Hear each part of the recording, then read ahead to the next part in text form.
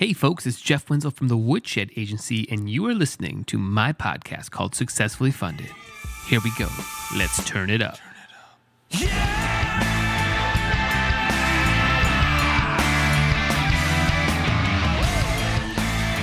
All right, crowdfunders, how's everybody doing out there in crowdfunding land? Hopefully everybody is raising the money they need to get their projects off the ground or, get that second version out there. So coming up on today's episode, I think this is going to be a special one, frankly.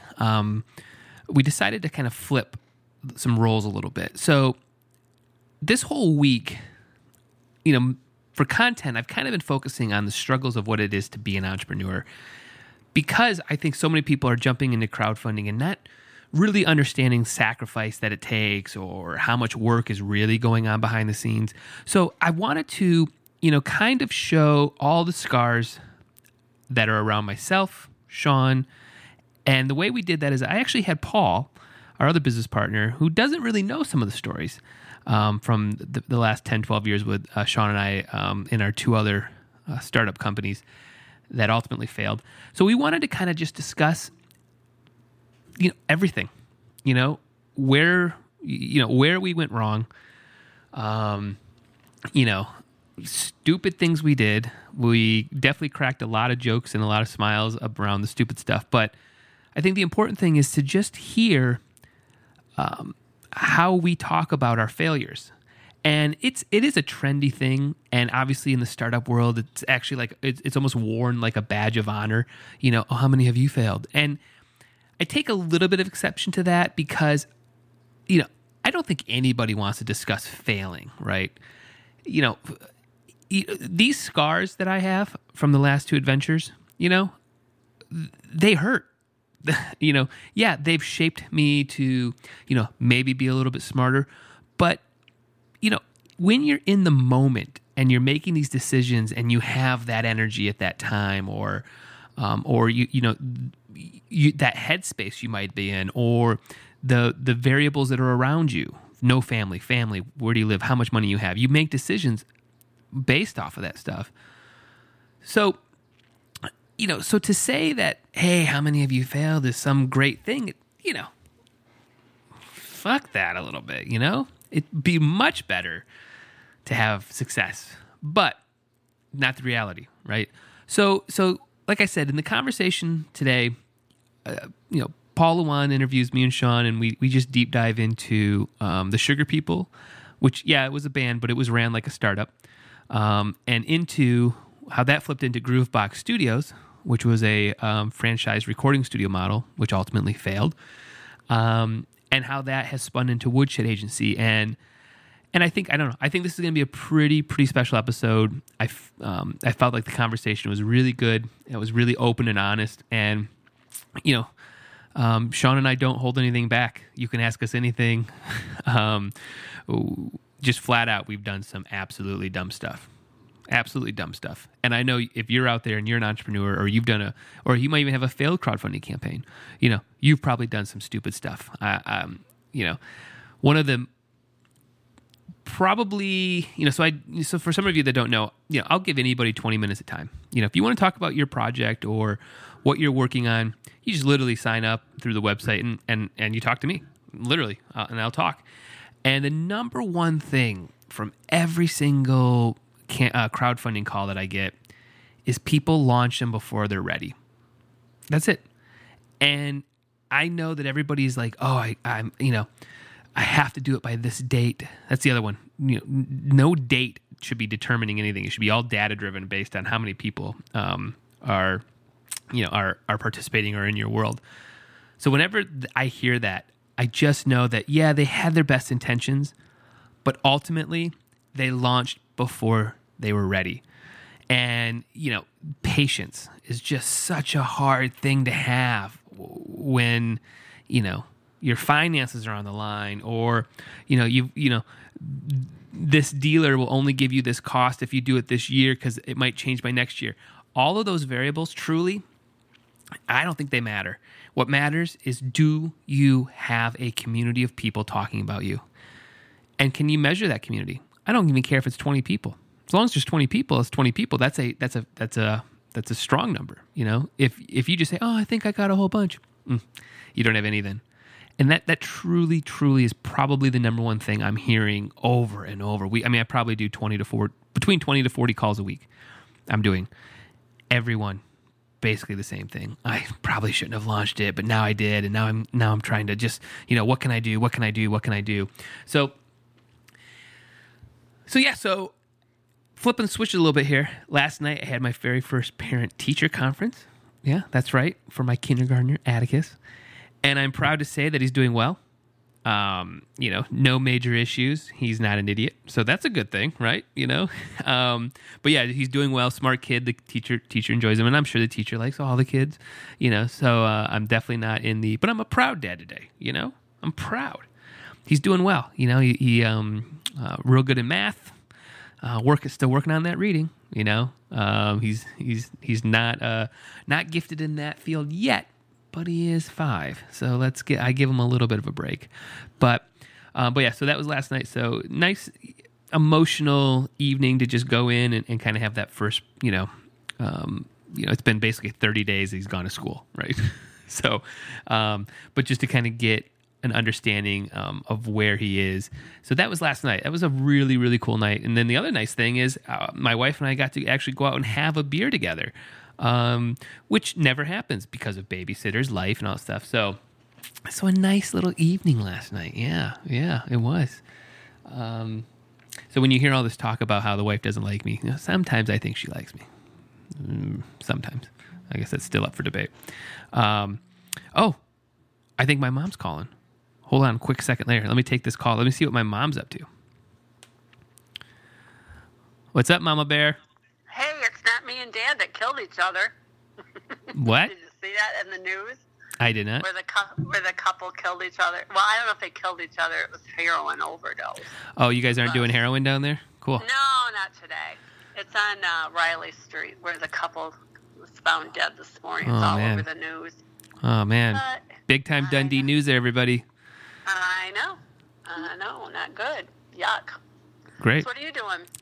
Well, right now I'm actually recording the intro for my podcast that's coming out tomorrow, and I have your this message on there. So. For what? I have you talking right now. You're on the podcast. Oh, really? Isn't that something? Wow. Yeah. Everybody hears Cookie's voice finally. Oh no. Yeah. Well, I feel bad about the couple. For the people that they left, 20 and 28 years old. It's very sad. Very sad. And they feel it's heroin, so overdoses. Okay. Yuck. Okay. So that's the news here in Dundee. Big time. That's what's going on. Yeah, Big time. It's so sad. Well, do you work today? Can I call you back in a minute? Yep. I do not work. I'm going to get my hair done, and I'll be around. Okay. Right? Well, I'll call you back in a little bit. Bye. Wow, that just happened, didn't it? We just had Cookie on the podcast. I didn't think that was going to ever happen. I really didn't. So that's Cookie. All right. So yeah, that's my mom.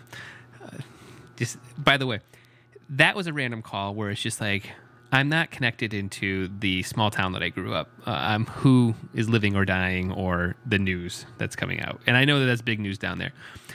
But the funniest, where my mom just called out of the blue. Happened the other day where she just called and she's just like, Jeff, oh my God. Yeah, they just cut all the hairs off the horses. Yep. Yeah, I guess horse hair is worth a ton of money. Did you know that? And I'm just, what are you talking about, Mother? What are you talking about? I have no idea what you're talking about. And she's just rambling about this horse hair. And then it turns out like the farm that we get pumpkins from in this small town, apparently there's some kids going around and they cut the hair off the horse. Okay, or off the, and that's awful. I'm not denying that that's awful. I just had no context or have any idea what my mom was talking about for like 20 minutes. I'm like, I don't know who's cutting horse hair. I don't even know why you think I would know this. The news doesn't get to Farmington. It doesn't get to me that quickly that some drama's happening, just like what you just heard there. So, all right. That's enough of my mom and a little insight into the Wenzel family. Okay, I say this every time, every podcast, but this is what I need you guys to do if you're enjoying the podcast. Make sure you're telling a friend. Go tell somebody. Send them an email right now. Go say, hey, before you crowdfund, make sure you check out this podcast. This is what you should listen to. So hopefully you're subscribing on iTunes. If you don't like iTunes, you can go over to Stitcher. And eventually maybe I'll get over on Google Play, but I'm focusing on iTunes. So let's just go to iTunes for right now. If you want to dive deeper into the conversations, go to our Slack channel. You can dive in there. You just sign up through the website, and you can talk to myself, Paul, or Sean anytime you want. Ask any questions, and we're on there basically 24/7. We'll answer it, and there's a great community there of crowdfunders. So sign up, go there, and hopefully you're reading the blogs. Hopefully you're enjoying all the content out there. But and hopefully you guys are having a great week. But let's kick it to it's not even my conversation. Let's kick it to where I'm actually being interviewed with Sean by Paul. So hopefully you guys all got that. I'm being interviewed, and Sean's being interviewed by our third business partner, Paul Luan, about the scars unseen from the last two, our Sean and I's last two startup companies. So here we go. Here's our conversation. When I was at the age of 16, my eyes were fixed on a dream. As the years went by, people in my life. No, I think we've all been on the podcast before, so. Well, I'm officially recording this, so... Yeah, and Nash is stomping in the hallway. That's all right. But this is what it's like to be entrepreneurs, right? Yeah. Kids stomping in the background. So all right, let's just kick it off here. The Successfully Funded podcast, we talk about success after success after success, and yet, there's this strain out there in the the entrepreneurial conversation about failure, about the importance of failure, about fail faster, about Elon Musk says if you're not failing, you're not innovating enough, and as a business, we're no strangers to failure. So let's flip the tables and talk about failure. And Sean and Jeff, you've both you've had two failed businesses. Why don't you just tell everybody about that? Sure, I can kick it off. So some people might not know that our first kind of company between Sean and I was a band called the Sugar People, and we really ran that not as a band, but more as a small business. And I think that's what is something that set us apart at the time. We were still obviously being creative, but really behind the scenes, if you really broke down, our strategies and how we approach stuff, it was very, very business oriented. And, so that was definitely the first one. First company that obviously we can get into, what our heads were around that time. And then that morphed into, as it was failing, that morphed into Groovebox Studios, which was definitely had more success than the band, but ultimately had the same outcome. So those are the two companies that Sean and I have been working on for, God, what is it, 10 years, 12 years? How long have we been running up the... pushing 12, the rock up the hill. 12 years now? Pushing the rock, yeah. Yeah. And then now we're sitting here as Woodshed Agency, which, we're hoping doesn't have the same outcome. but if it does, we know how to handle it. Yeah, we do. Which is, I wish I did it, but we do. Well, I think, I think that failure is an interesting word when we talk about this, right? Because, yes, technically they're failures. The bank accounts are closed, the businesses are shuttered, they're not in operation anymore. But I like to think of it as, those are businesses where we learned how to do the wrong things. we learned what those paths are. Okay, let's not do that again.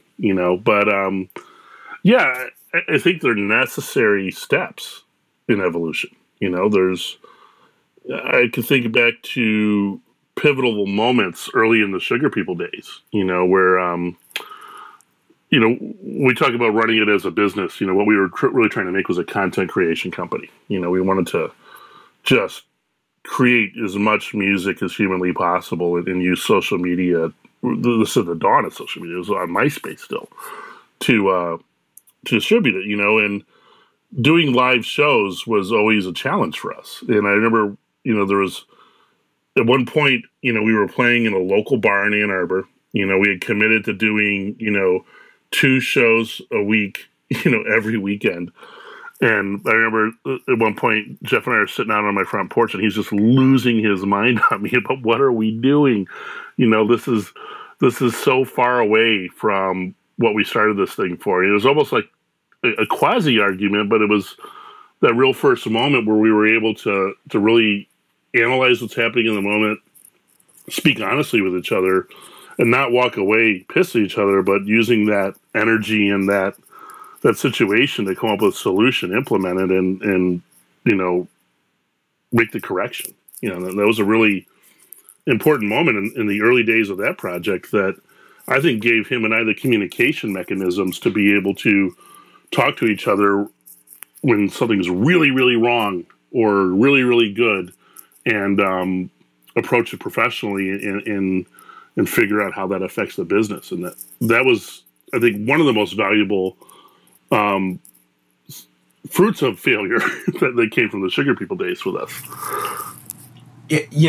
I think that's a good point. We've got clients, we have conversations with clients, and a lot of them say that this is their first crowdfunding project, and what they hope is they can they're starting a business that's going to sustain them, that's going to be this enduring thing, but the reality, as demonstrated by your history with the Sugar People and with GBS, is that businesses fail. So what's the right way to be looking at, if it's not, hey, I'm creating this thing that's going to sustain me and my family forever, that if that's the wrong lens, what's the right lens? What's the right way to look at it?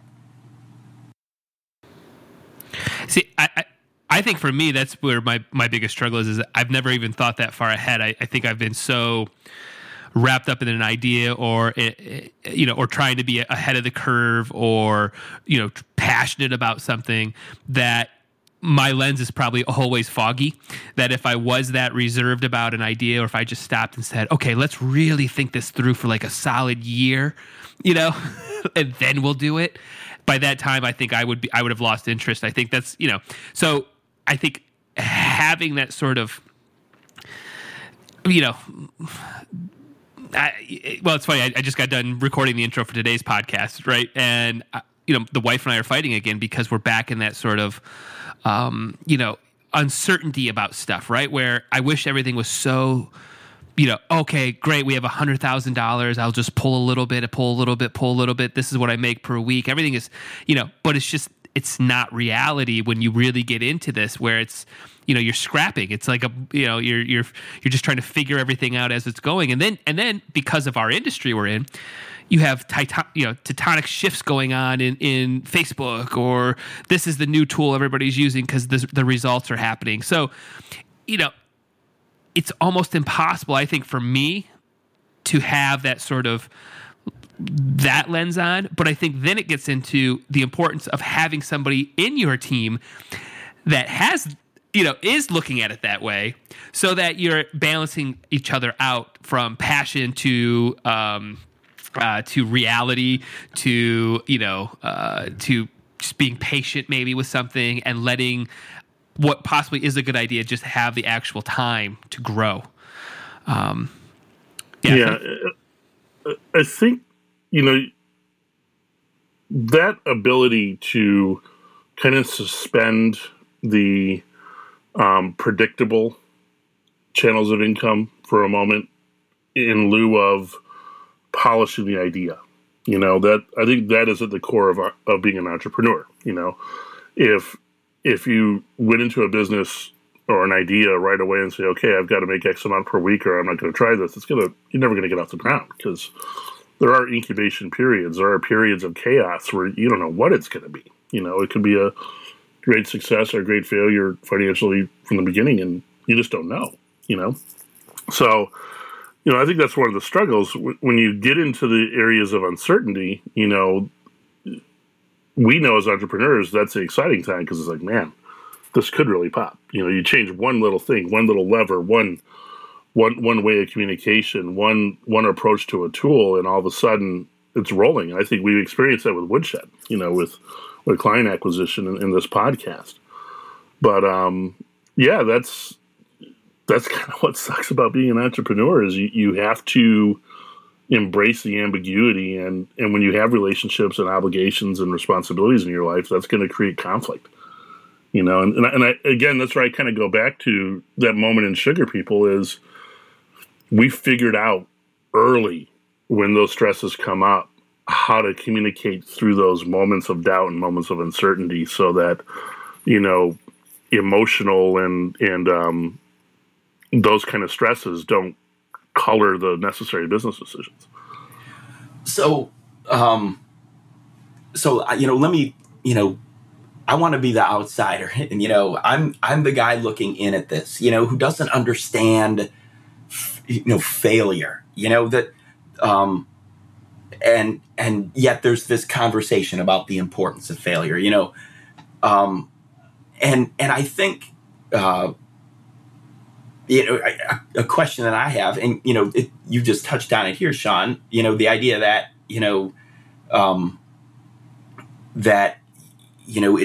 it's hard to have certainty. I think a big thing is about believing in yourself, and I think that's a challenge for a lot of folks. Jeff, I remember talking with you at one point, and you were supposed to be going to college, and instead of going to college, you spent your college money creating a studio. Yep. That's pretty big issue with my parents. That is insane. To the outsider, that's insane. They can't, how does somebody get to the point where they understand that? Well, I think that's something that you're either born with or you don't have it. I don't know if that's something that, you can just all of a sudden do, because I agree with you. Every time that people tell me, or I tell that story to people, they just look at me like I'm a lunatic at that point. And they have a right to look at that. My wife still looks at me like I'm a lunatic half the time with that stuff, right? But when you have this sort of belief in, I don't even know if it's your destiny or whatever it is, you just have this belief that, no, the outcome will be fine. I mean, in that scenario, what was the worst case scenario? When I break that down, or if I find that workaround, and I'm just like, what could it be? I can go get, there's more money in the world, right? But there's definitely not another chance to, a little more in-depth that story. My girlfriend at the time's parents gave me a farmhouse. When does that happen to most people, right? So I had an opportunity. It was in front of me. I decided to take it. So that's where I think everybody has to kind of have that sort of, I have no issues jumping into the deep end at any moment if I think that the outcome's going to be good. I think, Paul, you and I have discussed this, which is why we flip through our tools so quickly, or I do personally, because I have no issue dropping something if I feel like I can save 5 more minutes down the road, or if it makes it better. We are currently doing that right now with a tool called Zencastr. I mean, we're in the middle of it where I decided, you know what? I don't really like what Skype's doing. Paul, you gave me a suggestion. Let's freaking try it, So I think this is a small example. You're giving me the big example, that I've had in my life. But I think that's something that I expect that if somebody is coming up to crowdfunding, they've probably already made those jumps in their life to some degree on other things, whatever it might be. Because I think it's such a vulnerable thing, especially doing a Kickstarter, to say, I'm going to put this possible failure that could be out there. I'm going to put my idea publicly and say, I believe that I need to use this thing that keeps my shoes tied, this plastic thing. I'm going to believe in this. That if that fails, you look like a failure. So already that, to me, is somebody, they don't just have their toe in the deep end at that moment in their brain. They've jumped in. So we just, now it's just pulling them farther. It's like, well, we're in the deep end, but let's go out to the ocean. Let's go farther. Here's the thing about the decision Jeff made, though, right? So think about it. You were what, 18? when you did that? And How old were between you? 18 to 20. Okay, so I took out that money in chunks. I didn't do it all in one shot. If you guys want to know how to do that, I can break down that strategy. Yeah. Look, there's this microphone. Yeah, I got it. Get that mic. If I don't have the mic, I'm not going to be able to record anybody. But here's a remember I jumped on the train well after this period, right? So look at it from this perspective. I answered a Craigslist ad for this. He didn't list it as a band. He said, I get this music idea that's looking for a drummer, right? And here's the parameters, and if you're that guy, check it out. And the thing I don't get like a song or hey, come check me out. He sends me 2 videos, right? And these videos are like you got to remember the early days of Creative Commons. These are using like these old Western movie footages and montages and all this stock imagery with this really killer song. And I'm like, holy shit, this is way different than anything I've ever checked out. I gotta see what the hell's inside this guy's head. And the first conversation I have with him, he tells me about, I was getting ready to go to college. I sold everything and, convinced my parents to let me use all the money to make this farmhouse studio. And I made 40 songs, like that right there. He didn't even realize it. That's like the classic entrepreneurial decision. Here's my resources. Here's my skill set. Here's what I want to do. I'm not going to just make one of them. I'm going to make 40.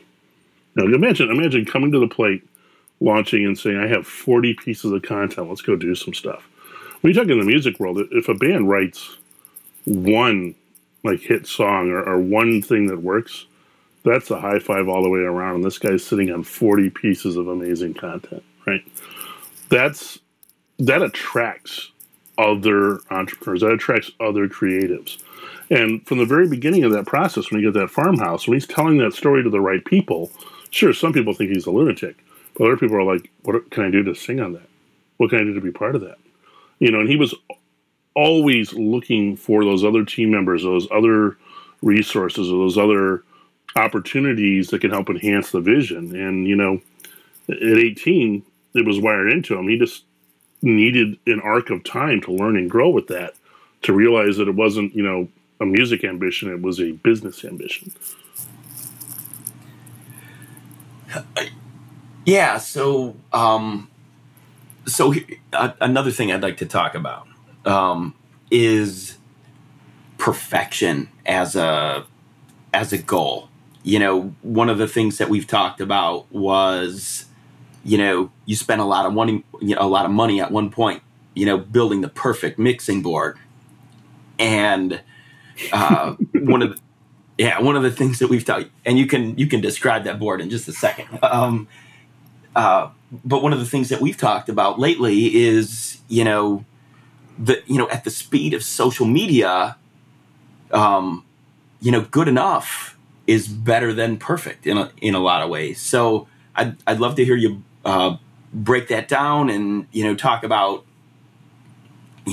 how that's true, because I think in a lot of cases, failure, there's this sort of fear of failure is, goes hand in hand with we've got to get it perfect. And so I'd love to hear what you have to say about that. I mean, I think I'm the one I don't believe that there's anything close to perfect out there, especially in the industry we're in. It literally is changing so fast that if you say you're perfect in something, I know you're lying to me, because it just doesn't exist. I mean, so I don't think. And the thing is, I can't tell if this is a Midwest or a Detroit attitude of like, I think a lot of the art around here, a lot of the world that we're in is just, you just start it, you just try, and you just start seeing what happens, and you grow from there. And I mean, if you want to look at GBS, go break down the first, I don't know, Sean, how many first 20 videos where we had no idea what we were doing, literally just. Two flip cameras. Yeah, flip cameras from Best Buy. No lighting. No idea what we were doing. And it just kept getting better and better and better. And I think, this probably exists for a lot of tech products. It's like your first prototype's obviously not perfect right away. So I think you can't have, or you can't be handcuffed by this world of perfection. And if you have that trait, you're probably actually not an entrepreneur. I mean, really. I mean, It just cannot exist. It has to be the want to just start no matter what. Put a line in the sand and start today. Whatever you want to do. Whatever. Yeah. I mean, this podcast is an example, right? We talked about it for 2 weeks, 3 weeks, and we just started it. If you listen to the first ones, probably not as good. You could feel us getting our feet wet. And at some point, it's like, hey, I think we might know what we're doing. This can get better, And is it perfect right now? No. We're changing. We're on. This is our example. We changed the tool right now. We're still tweaking and still trying to get it better and still trying to find the formula. So I think that is a core mentality you have to have. That failure, will produce it. So Woodshed Agency is, I think, running a whole lot smoother than Sugar People, GBS, because, we're not making a lot of the same mistakes in this first year. Well, I think, let's talk about that, right? So, little context, the Sugar People's failure really came about where Jeff and I were really the only people thinking of it and driving it like a business, and some of the other performers and singers just weren't fitting that mold. So along the course of doing that, we have this other idea that's almost correcting that problem, right? It's saying, hey, what if we just take all this gear that we've been building since Jeff had a farmhouse, and then I piled on and all of a sudden it got out of control.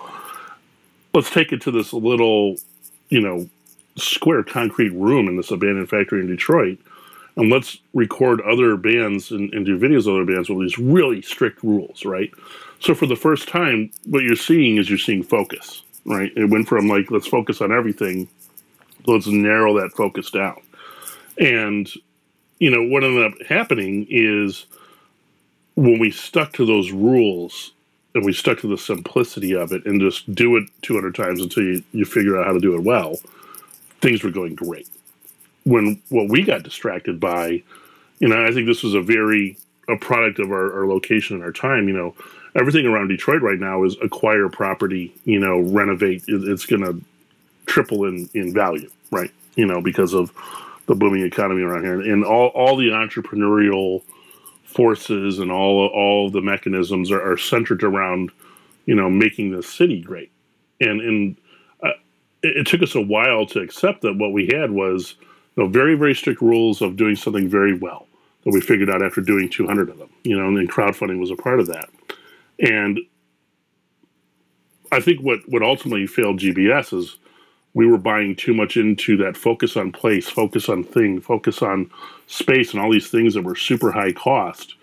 And, for that to fail, the big lesson we took away was, no, it's the simplicity of the idea, the focus of the idea, that laser beam precision on what it is that we do well, and, how to never stray from that is why I think Woodshed is working so well in the beginning, because we literally don't have a place. We've made investment in a laptop is probably the only physical thing. We're very, very focused on technique, method, and that those things that we've learned from, hundreds and hundreds of successes of doing the thing, but also realizing where it'll go off the rails from those other failures.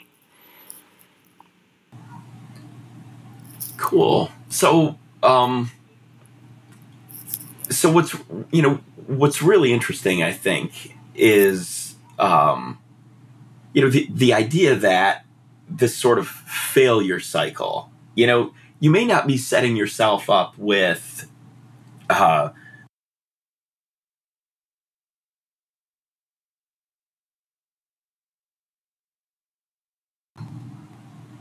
you may not be setting yourself up with a business that's going to sustain you forever, but you're learning things from each cycle that makes makes all your business activities better going forward. And it feels very different than the corporate world where nobody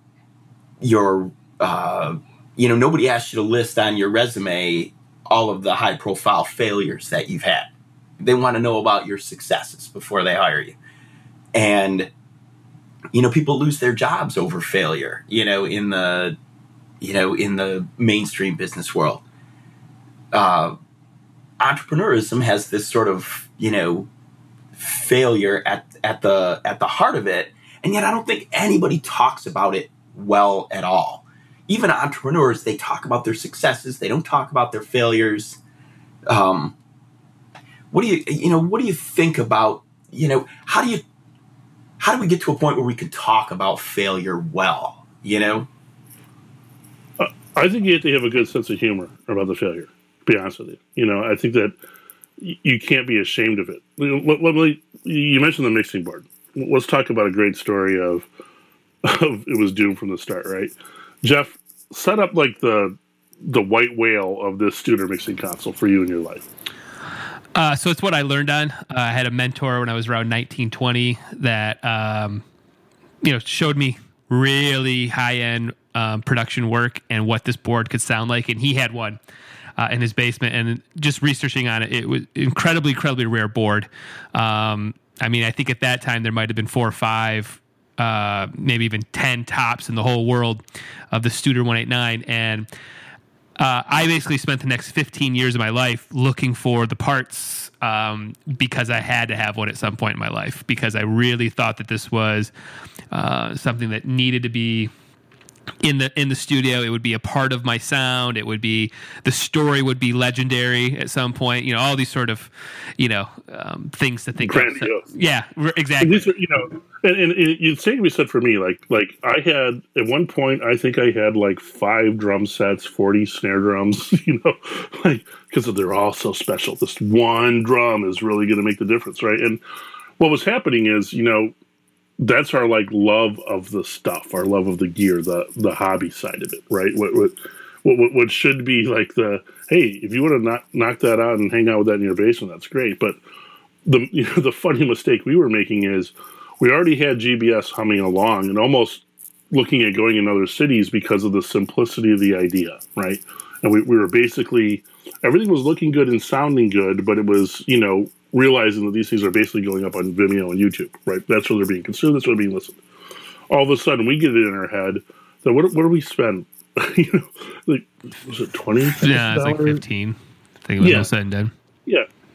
So we're not paying ourselves really, right? No.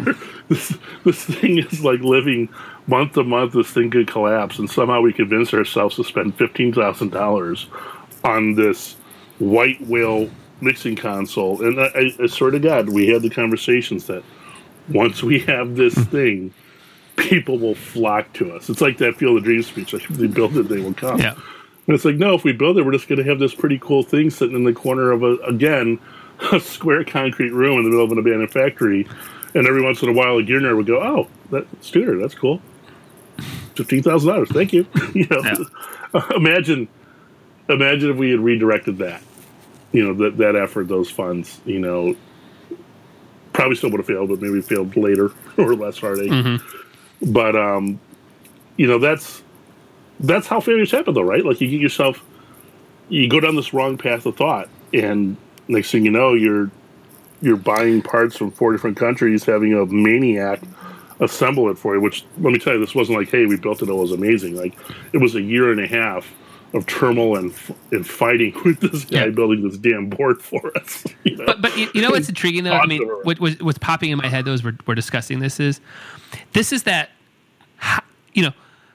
how do you know in the moment the right or wrong decisions, right? So in the moment though, we'll go back to that time. We had venture capital money in us. So that planted this seed of like, we have to grow, we have to get bigger, we have to get bigger, we have to do this, right? So that took our eye off the ball. Then we started working out of Chicago. Then we started working out of Chapel Hill.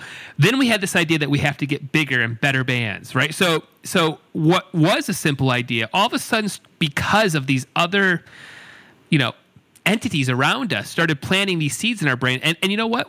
We were, it was adding fuel to the fire. We were like, yeah, we got to get bigger.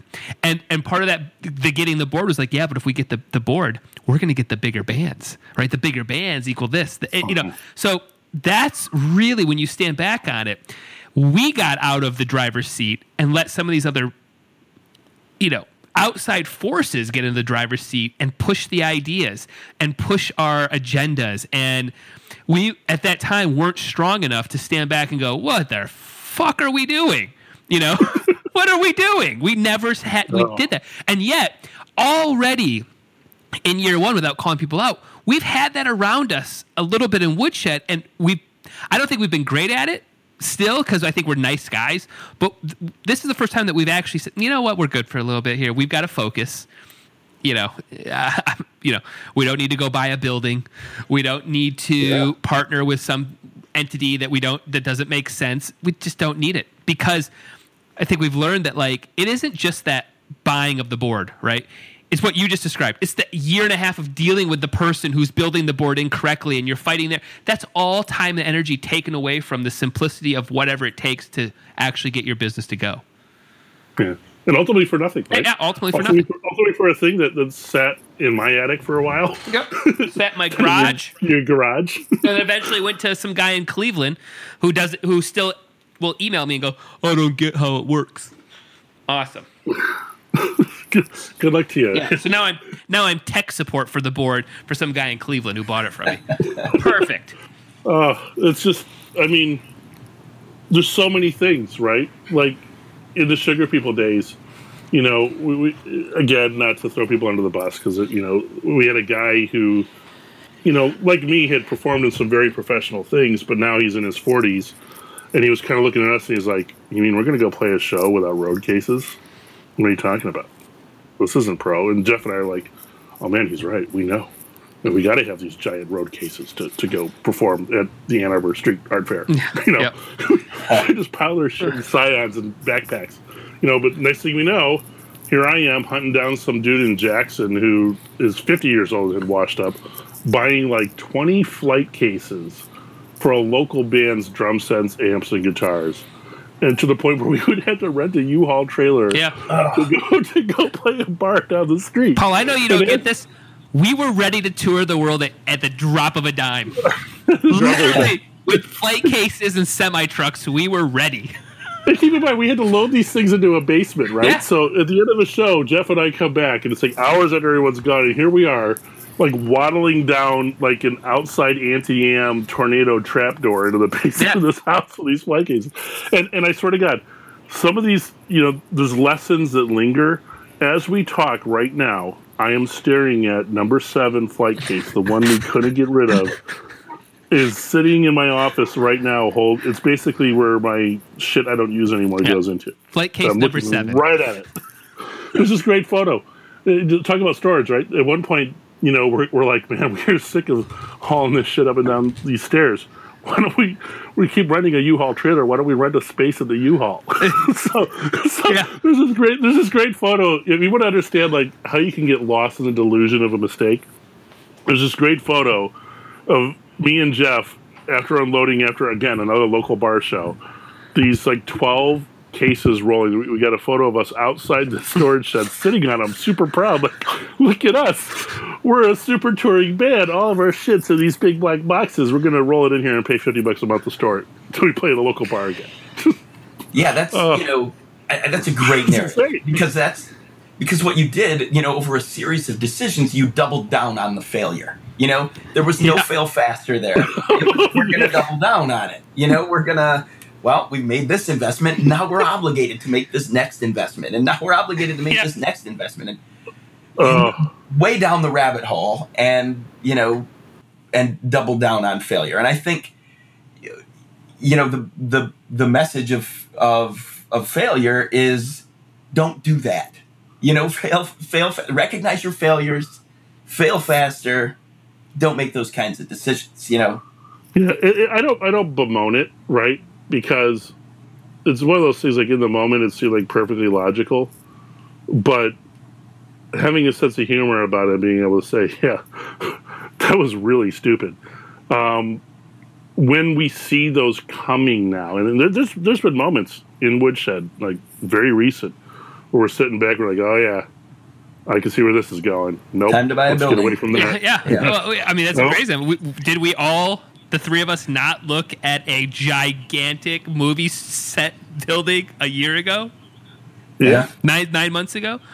So so then what we're really discussing is frankly, somebody in the team having the balls to go, I don't know about this, to actually stop the train. Because, Sean, you and I were talking about this. There was a story of we really felt like we had to hire this entertainment attorney, again, or whatever, right? And we're in my kitchen in Ipsy, and we've got two of our other band members, and it really was me, like, convincing them we got to get the money, whatever it was, $10,000, a huge amount of money. $15,000. Yeah, to hire this guy. And these guys were so ready they were going to sell their appliances, like a refrigerator, oven, stuff from their house, so that we could get the money to go hire this entertainment attorney. And we were like gung-ho, this is going to happen. And at some point, it was just like, what are we doing? I'm not taking the refrigerator from my bass player. What? We were literally Dirk Diggler sitting outside of recording studios, like, just give us a lawyer, and the magic will happen. Yeah. It's a certainty. Yeah. It's that simple. Oh, thank God no one's appliances are worth anything. Yeah, thank God. Yeah, if we would, yeah. Oh, yeah. There's another more recent one, right? And that was when we were single guys, right? Like, imagine, like, we're just single guys, thinking that, in our 30s, this magic is going to happen. We're going to get signed and we're going to live the rock star lifestyle, right? That was the delusion there. Here's a more recent one that I think helps you understand the pressures, right? Now fast forward, real responsibilities, families, kids, right? And Groove Box Studios was failing, and we were still wrapped up in we need to be part of this infrastructure investment in Detroit, right? And we had this opportunity to acquire this building that could be like this incubator, and we just didn't have the funds. So we got introduced to a guy who has the money, right? But this guy also happens to be a certifiable Nazi racist, angered ball of hate nut job, and he's like, oh yeah, sure, we'll take you around. We'll go get the funding. Let's go drive around and look at alternative buildings so we can negotiate, right? And there's this moment where Jeff and I are in this guy's car. Jeff's in the front seat, I'm in the back seat, and this guy's a real estate dude, and literally like has a tattoo on his lower back of Hitler sitting with Jesus on a park bench, right? Like, this guy is certifiable nut job. And we're driving around in his car, and he had some sort of like real estate thing going sideways where he needed a signature on like a legally binding document. Like, it could be like federal prison fraud. And, his wife doesn't have the signature, and he's talking to his wife on the phone, the mother of his children. And he's just screaming at her, get the signature, get the signature, get the signature, get the signature, get it, get it, get it, get it, get it, get. And he's like literally like having an out-of-body anger experience while driving. And Jeff's just looking at me in the front seat like, what the fuck are we doing? Yeah. Like, if we could have like stuntman rolled out of that car going down the highway, we would have. Yeah. Like, it's like so aggressive. I've never been in a scenario that was more aggressive than this guy weaving in and out of traffic, 90 miles an hour down the lodge, screaming at his wife. I'm in the back seat. Sean's in the front, and we're literally just hanging out with this guy so that he might has the money to get us this building. That the building. Oh my God! What the fuck are we doing? Like, but that one wasn't delusion. That was pressure. That was the pressure of gotta have the stability, and in that moment the answer was take a pause, work a couple day jobs, and don't ride around with a lunatic. I've got one last question. So we're in the social media era. We're in the modern digital market. There are lots of tools out there that you can use inexpensively. You don't have to make a 2-year contract. You can, you don't have to have custom software coded for you. You can cobble together a business from, inexpensive tools. But at the same time, the social media landscape is brutal. You know, people who make mistakes on Twitter can be doxxed and savaged, you know, with comments. You know, your failures linger. You know, 2 years later, somebody can dig up an old tweet and say, hey, you never said that, or you made promises that, you know, you didn't follow through on. You know, when your crowdfunding campaign, you know, is the coolest and it fails, it's a pretty high profile failure with a lot of, potential, internet fallout. My question to you is, do you think it's easier to fail now? Is it easier to have the right mindset about failure now, or is it harder to have the right mindset about failure now in order to succeed as an entrepreneur? I think you have to have a mindset that you're completely comfortable with all your warts in life, right? Like that as long as at the core you can openly talk about it, right? So if anybody were to, call me and say, man, you were a dick to me that time, I would probably be like, listen, here's what was going on, and I would own it instantly. I wouldn't, I think I wouldn't double down anymore, right? Or I would attempt not to, right? On the mistake or the failure. So, here's an example that just happened to us recently, which I don't even know if you guys know this or not. So you guys might be hearing this for the first time, but, so we do a lot of cold email outreach, right? That's one of our strategies. And dude, some absolute troll douchebag, put me on some, spam site and said, this guy's spamming. Right. And then he went and he's asking me to pay him $500 and he'll take it down because he gets a lot of Google, page rank. So he's like literally blackmailing us right now to pay him $500 and he'll take down the fact that I spammed him. So I could sit here and live in this sort of like, oh my God, we have to stop what we're doing. Oh my God, stop.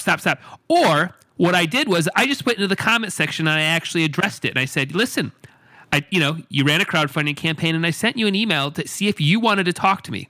If anybody out here believes that I am some complete douchebag, asshole, spammer, I will talk to you. I got no issues talking to you. I don't have fear. I'm not going to let this guy, this troll, stop our business, stop our company. So that's going to, I don't even know where it exists because I can't even find it, but like this guy is threatening that. So, that's a small example. If I was the coolest, and I think they've attempted, well, actually, you know what? We've talked about this a lot here. Is the failed campaigns that attempt to start doing damage control, where they put out the video. I mean, I think in our Slack channel we have a good conversation around that. I think ultimately you have to sort of put the middle fingers up in the air and say, I don't care. And be okay with that.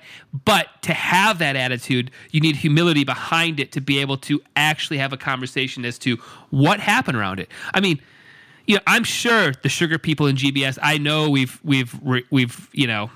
ran over some people or couldn't deliver or something or whatever. It's life, right? It's just life.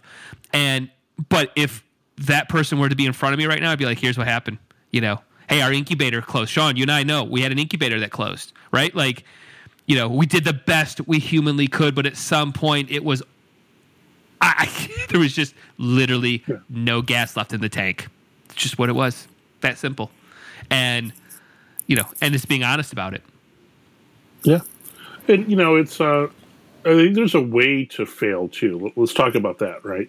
Do you fail and shut off the lights on everybody? There's a great reply all thread that's going on in that podcast about a picture company, that has people's photos of their lives backed up online, and it just went away and they lost all their photos, right? It's a horrible way to fail because, you immediately turn on your customer base, the people that believed in you, and ended in a way that they're left in a lurch.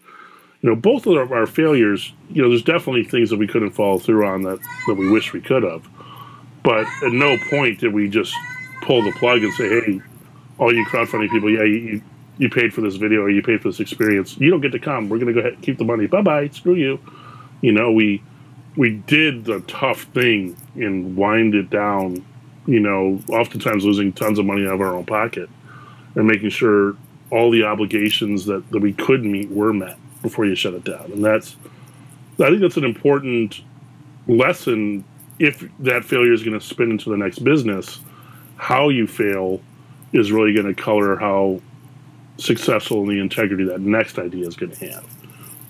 And I think that's where some of the social media burns are, is when people fail in a way that's really, really unethical and really hurts other people, like some of these, crowdfunding things we read about, or companies we read about. That's going to color your ability to move on, for sure. Cool. Well, that's a good conversation, I think. Yep. So that's what it's like, pushing the rock, man.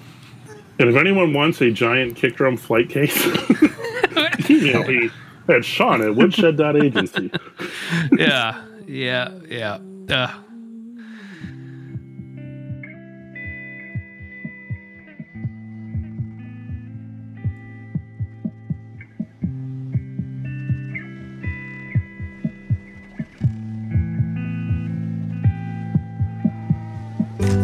When I was at the age of 16, my eyes were fixed on a dream. As the years went by, people in my life would seem to leave and say goodbye. Scars unseen would replace their lives. I look through their memories still, wishing the dreams we made could still be fulfilled. As the years went by, seem to leave and say goodbye. Each day our lives will change in a new way, not knowing how to let go.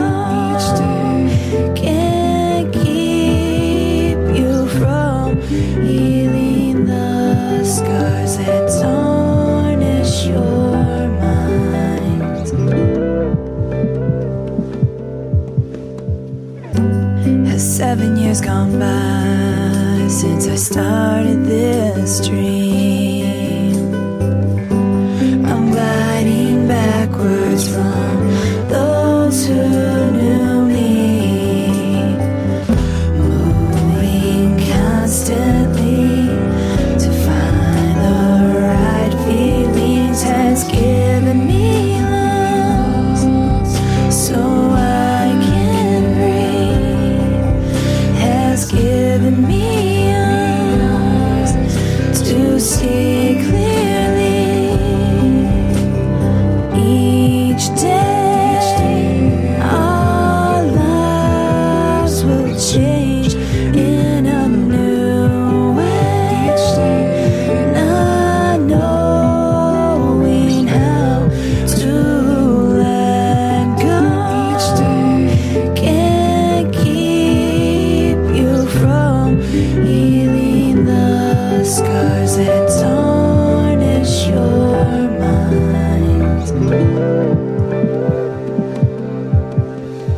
Now I can breathe slowly. I can see